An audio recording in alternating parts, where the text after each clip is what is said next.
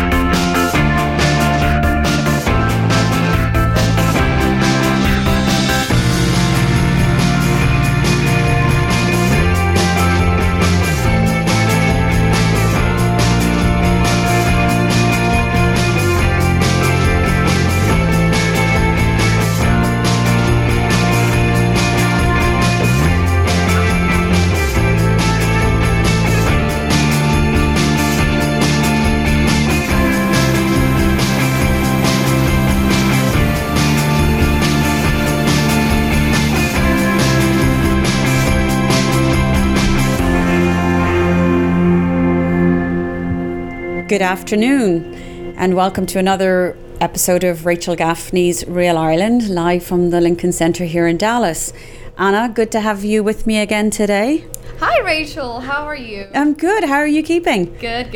Yeah, a little chilly outside. Oh yes, it is. I know, it's about 44 degrees out there. So, and I believe it's supposed to warm up again tomorrow. So we always start off talking about the weather, but you know, the weather at the moment is a bit apropos for today's show because the weather is what inspires, you know, this cold weather, you know, winter and fall and Christmas and everything. So definitely we'll be talking about some staying inside, being warm, some cooking, some soups, some baking maybe this time. Oh my gosh, last episode was so great because we all were kind of like mouth-watering and ready for the season of soup and baking and everything else, and I'm so excited for what you have in the box today. Absolutely.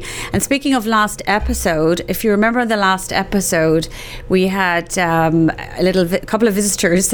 Oh my gosh. The two Sarahs from Real News. But more interestingly, or very interestingly, Sarah Strackhouse, who is one of the journalists here at Real News Communication in Dallas, revealed to me that she's actually going to be in Ireland next year. Do you remember that in the last episode? And we kind of said, well, where should Sarah go? We were going to involve people from Ireland and from here in the States and maybe give her some suggestions. So I asked her to be on with us here today and we will talk about where should Sarah go. I am so excited to be here. Hello. And, you know, when I've been thinking so much about it, and obviously if I'm going to Ireland, there's no one else that I can ask except for you. Well, thank you. But yeah. I think we need to involve the help of other people and list the help of people out there and say, okay, where should Sarah go? Mm-hmm. So let's look at this a little carefully. So you're going next year, 2020. Yes. You're going to different parts of Europe first. You're visiting some family in Italy, is Yes, in Italy. Yeah. So you have Italian blood. Yep. Oh my goodness. You got an Irish woman and an Italian woman and a Portuguese woman in the studios here today. Winning team. I think so. Yeah, we've got the trifecta. And of course, none of us are emotional people at all. No, never. None of us come from fiery, passionate. We don't get mad at the drop of a dime. No. Redheads, Italians, Portuguese, Irish. We got the whole lot in one box here today. But all right, so you're going to be going roughly around February the 24th to March the 4th, 2020. Yes. So what I want to ask people is, where should you go? And have you been thinking about it since the last time I saw you or talked about this? A lot. And I've been thinking about, I remember you saying, you know, what do you like? What are you interested in doing? And, you know, I've obviously followed along with all of your shows and just kind of all the fun stuff. So I'm really open to anything. Okay. You know, we love to eat out. We love little pubs and diners and cool spots like that. But I remember you talking about the oysters. Yes. I've been thinking a lot about it. And that'd be something cool to do. We're open to try new things. You know, we're there for about 5 or 6 days. So. All right. So I'm going to do a call out here on camera. Okay. I honestly have not told them this or anything, but I'm going to ask them. So I think we should reach out to Carlingford Oysters. And Carlingford is in County Louth.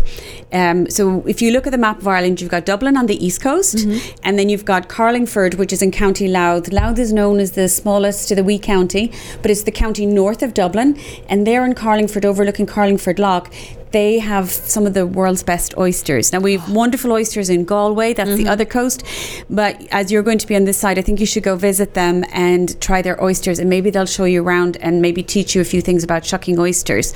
That would be awesome. And they'll tell you about why their oysters are so special and how the water runs down off the mountains and filters through, you know, because oysters, I don't know if you know this, but you know, the water is filtered through oysters, and that's what gives them the different flavors. I didn't know that. Yeah, so oysters taste different in different parts of Ireland and different parts of the world, and it's based on, you know, the water they're filtering. So in Carlingford, they talk about the water's coming down off the mountains, it's coming across the limestone, over the heathers, into the loch, and by the time that water comes through, and the oysters are filtering all this water every day, the flavors are being passed on, and you get that in the flavor of the oyster. That would be so cool, especially because we do love seafood. You know, we're from the Northeast, New Jersey, New York area, so we... But so we have the American side of seafood. I'm excited to try the Irish side. Okay, so I'm going to ask Carlingford Oysters if they would like to welcome Sarah and her husband Fred, who will be over that part of the world for a few days, and we'll send you up there and see what you think,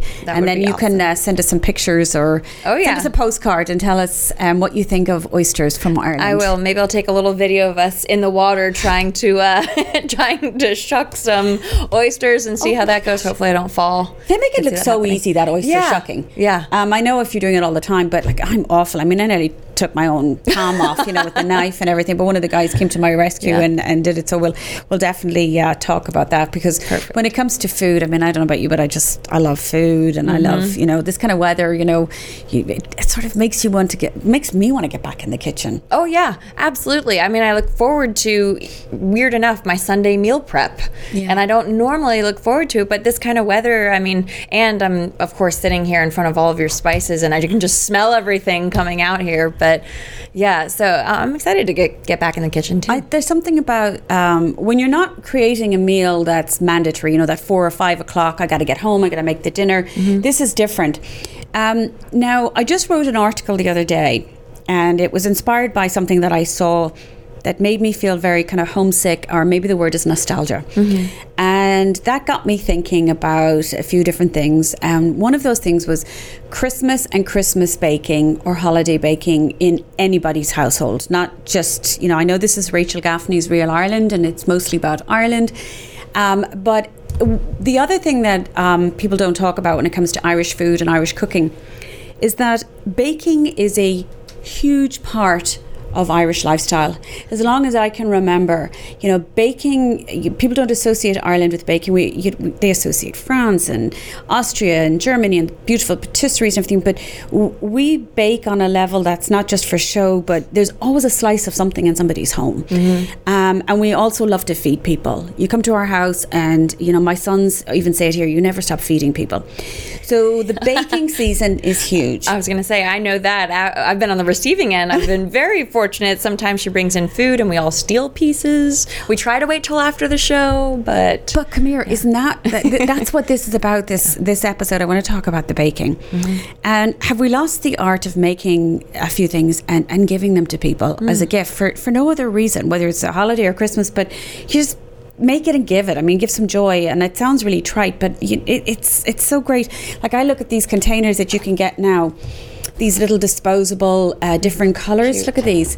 You can make different loaves, you know, a gingerbread, a chai loaf, a tea loaf, whatever you want, you know, and bake it in this. I mean, look at them. They're already sort of pre-lined and greased and everything. And then you can wrap them in greaseproof paper or whatever, wrap some ribbon and present them beautifully and give them to somebody. And so I thought I would do a Christmas baking class this year on December the 9th. And where this came from, now I know all of you must have what I'm about to show you. So these are some of I went through, you know how people have these beautiful recipe index boxes and files, and yes, I have all those too. People give them to me, and I have cookbooks, I'm sure you do too. This one I found, this one is, and you probably can't really see it very well here, but it says Flake Fanfare. You can see some of these recipes that I photographed. There's grease stains on them. This one is from 1985, and I got it on the back of a flake box for Christmas. And I felt the need to handwrite the recipe. This is a sticky gingerbread loaf with, you know, the you can see that the vanilla and the ginger is all over the paper. This is an old recipe I had from Nevin Maguire, sticky orange upside down cake with pencil marks ticking it, showing, oh yeah, I did that. This one is from Stork, which was in Ireland we used to, it's a margarine type of thing growing up. Festive mince pies. It was a freebie booklet that was given out by Paula Daly or whatever. So we all have the equivalent in our own homes. Yeah. Mine are Irish and English, a mixture, They're well-loved recipes. Aren't they? Yeah. They're, you've made them and you have memories attached to them now. And so I was thinking with all this noise in the background, and I say noise because I do find, I don't know about you, but sometimes whether it's on Facebook or especially Twitter, people are very brave on Twitter, people are kind of jumping at each other and just saying things and being nasty, and food is a great connector. Mm-hmm. And it evokes a lot of memories. So I thought today we talk a little bit about Christmas baking and what Christmas baking means, more importantly, to you in your home. And I'd love to hear about it. If you have a recipe, do you have old cookbooks that you remember your grandmother gave you, whatever? Mm-hmm. So the baking, I thought I'd show you a few tips. So we're going to have a class.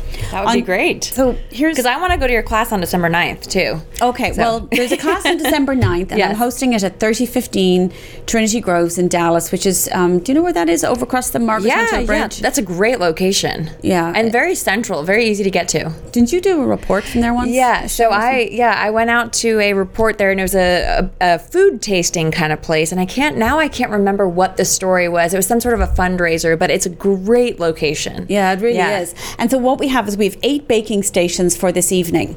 So on December the 9th, you need to bring your own apron. So everybody has one. Mm-hmm. And the more, like if it was your granny's, if it was yours, if it's a Christmas apron, it's your favorite, whatever. If you don't, let us know and we'll provide you one.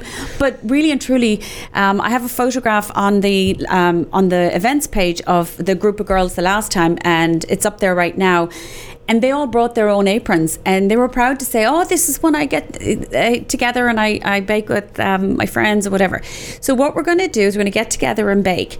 The class is $65, and this is not really a baking class. You're not coming to really learn how to bake, mm-hmm. because it's really an excuse to get together. My house or my kitchen isn't big enough for 32 people. Mm-hmm. So everybody come, bring a recipe that you have a story or a book, even if it's just to tell us about it over a glass of wine. Yeah. BYOB. Perfect. And trust me, when I did these before with the BYOB, Anna, people sometimes, they're getting very festive and they're having a glass and they're, messing with each other. So I have to keep control of the kitchen too. A glass or two. Yeah. So what I have to do is, what I'm going to do is have ready-made gingerbread, ready-made, shortbread, different things like that. And then you'll cut them out and bake them. But the idea then afterwards is to maybe decorate or take away a box yourself. So this is really like a great big just cookie night where you're going to come and bake. I've always wanted to make gingerbread, but I'm nervous to try it just because it seems hard, so I've never actually wanted to try it. So maybe someone will bring a gingerbread recipe. That could be cool. I'm going to do that. I'm going to provide the gingerbread recipe and the dough. I'll have it pre-made, because with this class for about 2 hours to have that many people rolling and cutting and baking and then cooling and putting them in boxes. And don't forget, they chat and drink glasses of wine and play tricks on each other and laugh and tell stories. So, if we're to do all the pre-making beforehand, it's a 4-hour class. Yeah. So we'll have all those doughs, but it's the smells, it's the aromas, it's the spices. And for me... the ones coming from right here. So I wanted to show you a few little tricks. Okay. So here's something I do. And this one is vanilla sugar. Oh, that's got to be cool. So all I do is take the jar, and this one has extra fine granulated sugar in there. And in this sugar are some fresh vanilla beans or vanilla pods. And I leave them in here just all year round. I just scrape down the side, and that just infuses the sugar. So if I want to have a cookie or something that isn't assaulted by flavour, I put that in. Maybe you could grab one at the end there, the tall one. Oh. You open that one. Open it. Okay. See what's in that. Can you identify any of those? Okay. So this smell actually brings me a memory. So I think cloves. Yes. Yes. And then I see a cinnamon stick. Yeah. Okay. What memory for you? So the cloves, my Italian grandmother, just straight off the boat, funny pepper pot kind of woman, and she used to have us around Christmas time. She used to have us put cloves into oranges, and then we would set them out, and we'd get that Christmas smell, or we'd set them out, actually have them in our cars, and the cars would smell did great. you really? Yeah. The only thing was if you forgot to throw them out. It was a little, not really a great smell, but it was like for a very long time. And then when we were done with them, we would throw them in the fire, and the fire would have kind of a clove orangey smell. Isn't it so it's lovely? just such a good memory. And where did you do this with your grandmother? At our house in Texas? New Jersey. I'm actually originally from New Jersey, and we would go to her house sometimes. She used to live kind of by the shore, and then we would do it at our house. So just a lot of good memories.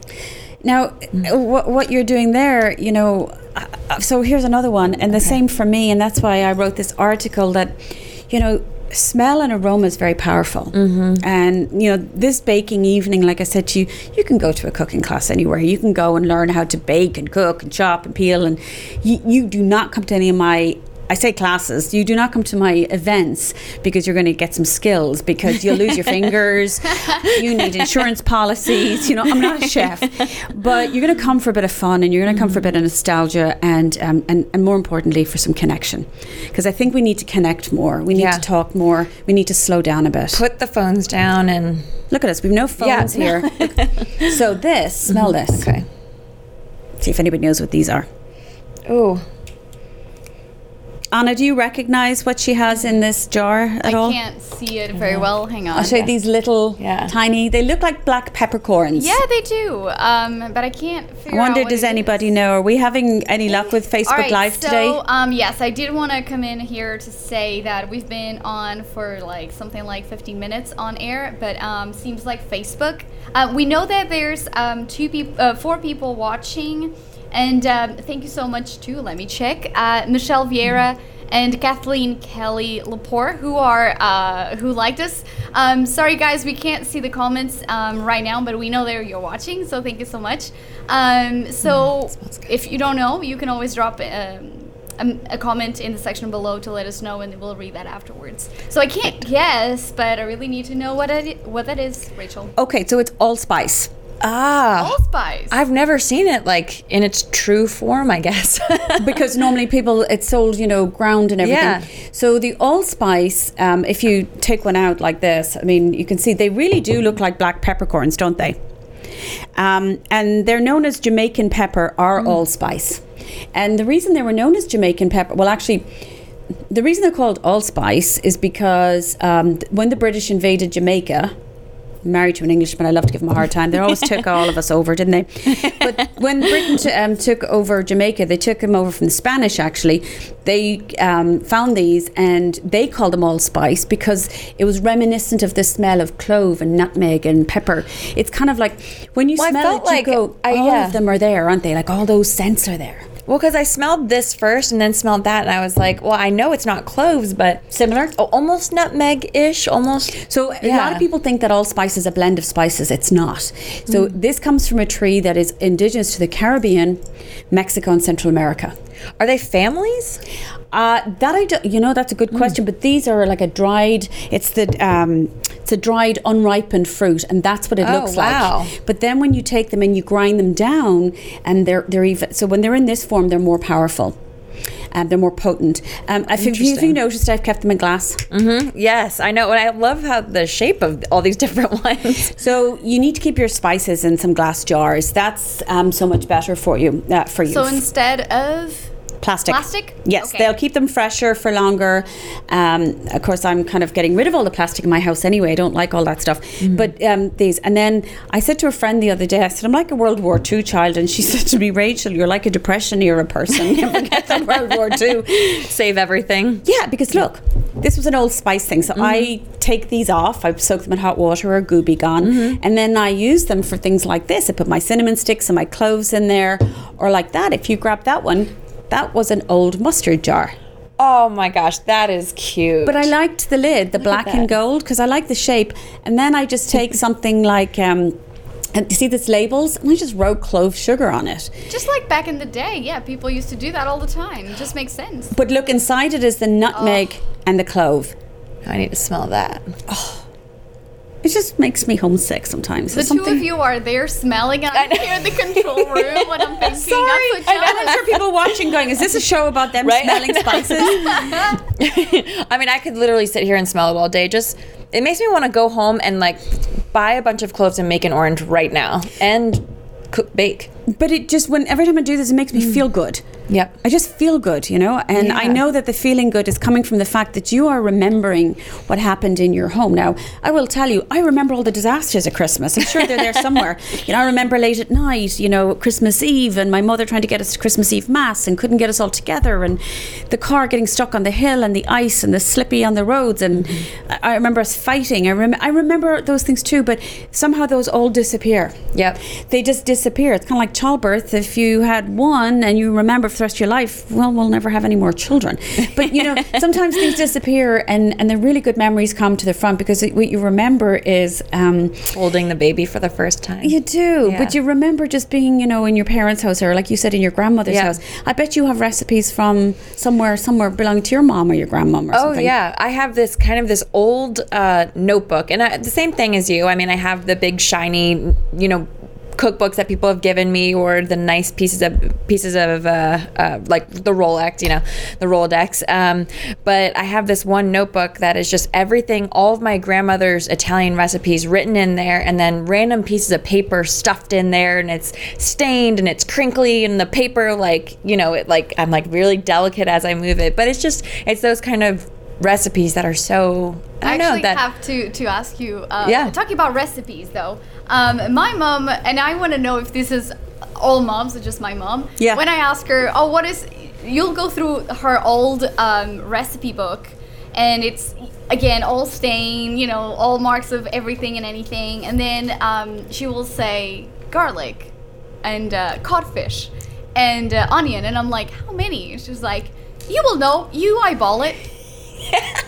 Is it just my mom? No, my grandmother has this bread that I think I've kind of told you about. She has this bread, and she has just yeast written, and I used to make it with her because she refused to write it down for a very long time, and it's been passed down now from her mother, but it's a handful of yeast, and it's, you know, she refuses to write down like an actual measurement or measure it out or anything like that, but it's just of salt. I know, so I just have to get not yeast, salt, not a handful of yeast. Well, but you would be correct, because actually recipe writing has evolved. Now, I don't know if any of you know this, but do you remember the book The Joy of Cooking?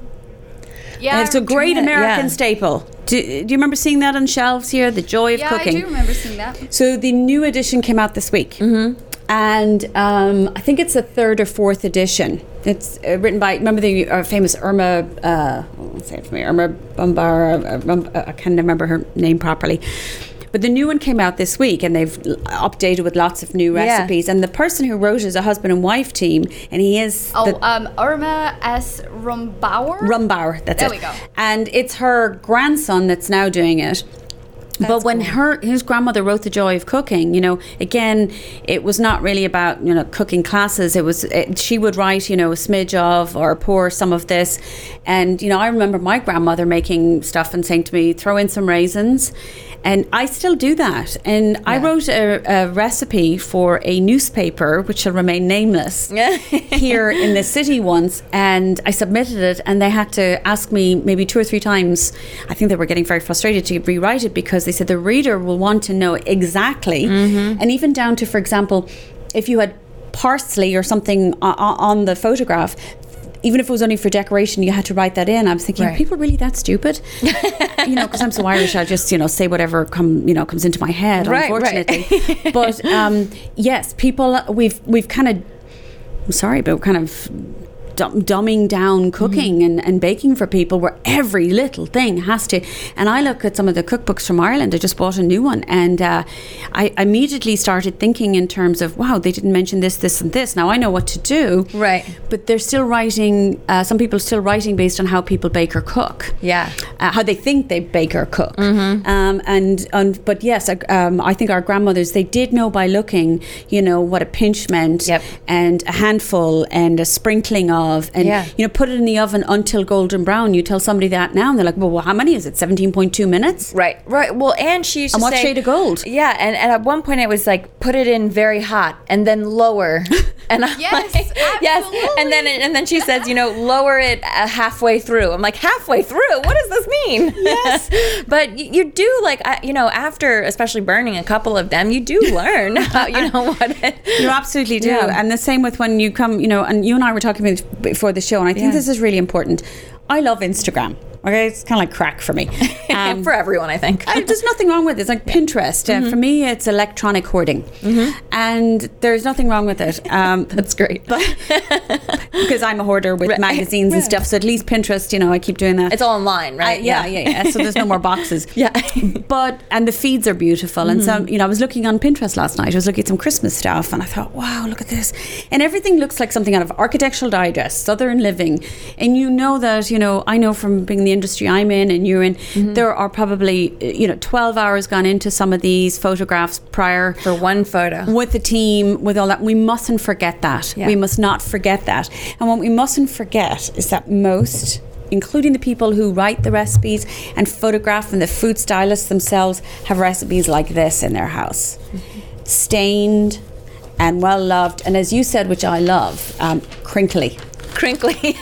Now for me, and that one has like holes in it and red pen and everything from 1985. It's hard from spills. I love how I even signed it, authored it, Rachel Gaffney at the bottom in 1985. Oh, wow. Now, despite the fact that I took it off the back of a chocolate flakes box. This is now mine. It's now mine, I'm sure Flake are going to come after me, with their patent pending. But there's something about these recipes. So if you want to come along with us on December the 9th at 3015 Trinity Groves, I think we've got the link up, do we, Anna? Yeah, we do. And that's on your website for where people can get tickets? It's on my Facebook page, and it's on my website. It's under the events section on my website, rachelgaffneys.com. But on the Facebook page, Rachel Gaffney's Real Ireland, and the events page, December the 9th, and then the link is there for the tickets that send you straight through. And it's maxed out at 32 people. Okay. That is the capacity we can take, because we've got 8 stations. I can only put so many per station. Yeah. And, it starts at 6:30. And dress comfy. Yeah. And bring your apron, bring your A game, bring your, order soon. and even if you want to do like your Christmas sweater or whatever, but that's... I have a good onesie. Oh, do you really? I do, yes. I have a polar bear onesie, and then I have a Christmas lamp from the Christmas Story onesie. Oh my God. Yeah. All right, before we actually close the show, Rachel. Sorry. I was able to read one comment, Mary Toll, saying that Rachel watching, I can't have a Christmas pudding without the spices. Oh, I can still get the aroma. Who said that? Mary? Mary Toll. Oh, TOA. Mary, Christmas pudding. I'm sure a lot of people watching who know, there are those that know what Christmas pudding is and those that don't, which is a very traditional dish in England and Ireland. And I remember my mother making Christmas pudding back in August. And it's not a Christmas cake. It's done with suet and fruits and every different spice that Mary just mentioned. Zested oranges, zested lemons, stout, whiskey, and the whole lot. And then they're steamed for about 8 hours. And then I serve one every Christmas. My kids love it. My husband loves it. And I turn it upside down, pour brandy, put holly on it and brandy, and we flambe it and we serve it with brandy butter. And it is... Oh, Mary, thank you for that memory. That was so lovely. You just took your eyes just lit up. It's just food is such a great connector. So but look, I said to you, I'm talking about my Christmas, my memories, Irish, but you're talking about your grandmother's. You talk about the oranges with the cloves. Anna, you're talking about Portugal. Have you got a Christmas memory for us, a baking one? Yes.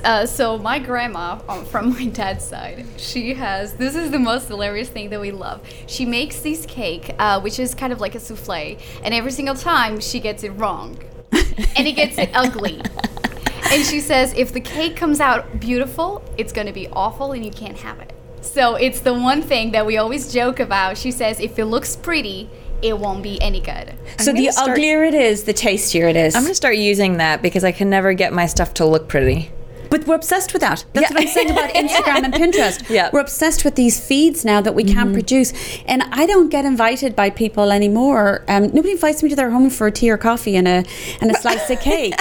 You know, that's very Irish, but I did that here for a couple of years ago. I just invited a load of ladies and I decided to have an Irish coffee morning, and it was literally not Irish coffee. Right, that's what I was Right. But coffee mornings are big in England and Ireland, where you come to somebody's home about 11 o'clock and you have a couple of different cakes and some mince pies or whatever, which are sweet, not as savoury, and pots of tea, pots of coffee, cell phones are put on the side, and you sit down, and I light my fire, and we all sit down, and that's all we do. We have a slice and a cup of something, and we sit and chat for an hour and a half, and that's it. We need to bring that here.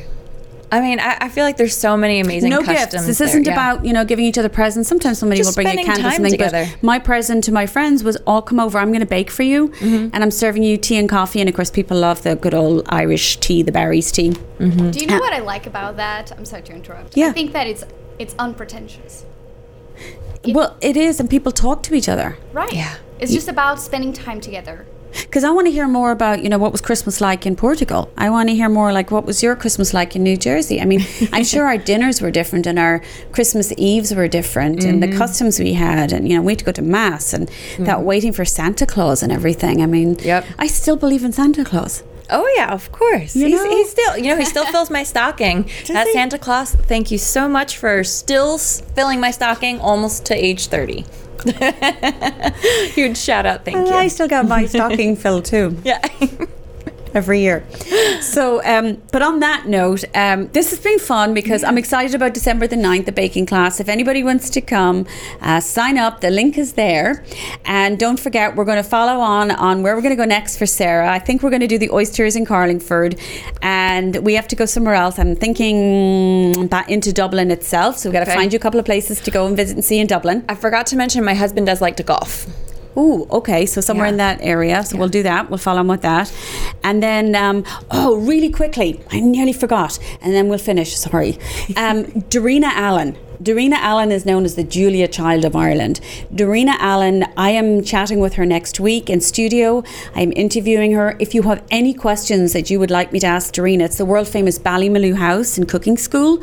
I know that I have friends here in Dallas and different parts of the States that have been over there on her 12-week courses and everything. But this woman is iconic in the Irish food industry. Her mother-in-law, Myrtle Allen, and her daughter-in-law, Rachel Allen. So I'm going to be interviewing her for the show. So if you have any questions, please tell me, food-related ones, obviously. I don't want to ask about her marriage or anything. Or her, private life. So food-related questions. So we will be doing that. I have Guinness coming on December the 4th. We're going to have a Guinness Christmas cocktail. I am so excited about this. Definitely going to be sneaking in that episode. I'm sure you will, and I'm sure a few others. So I think on that note, until then, everybody take care, keep warm, and see you all soon.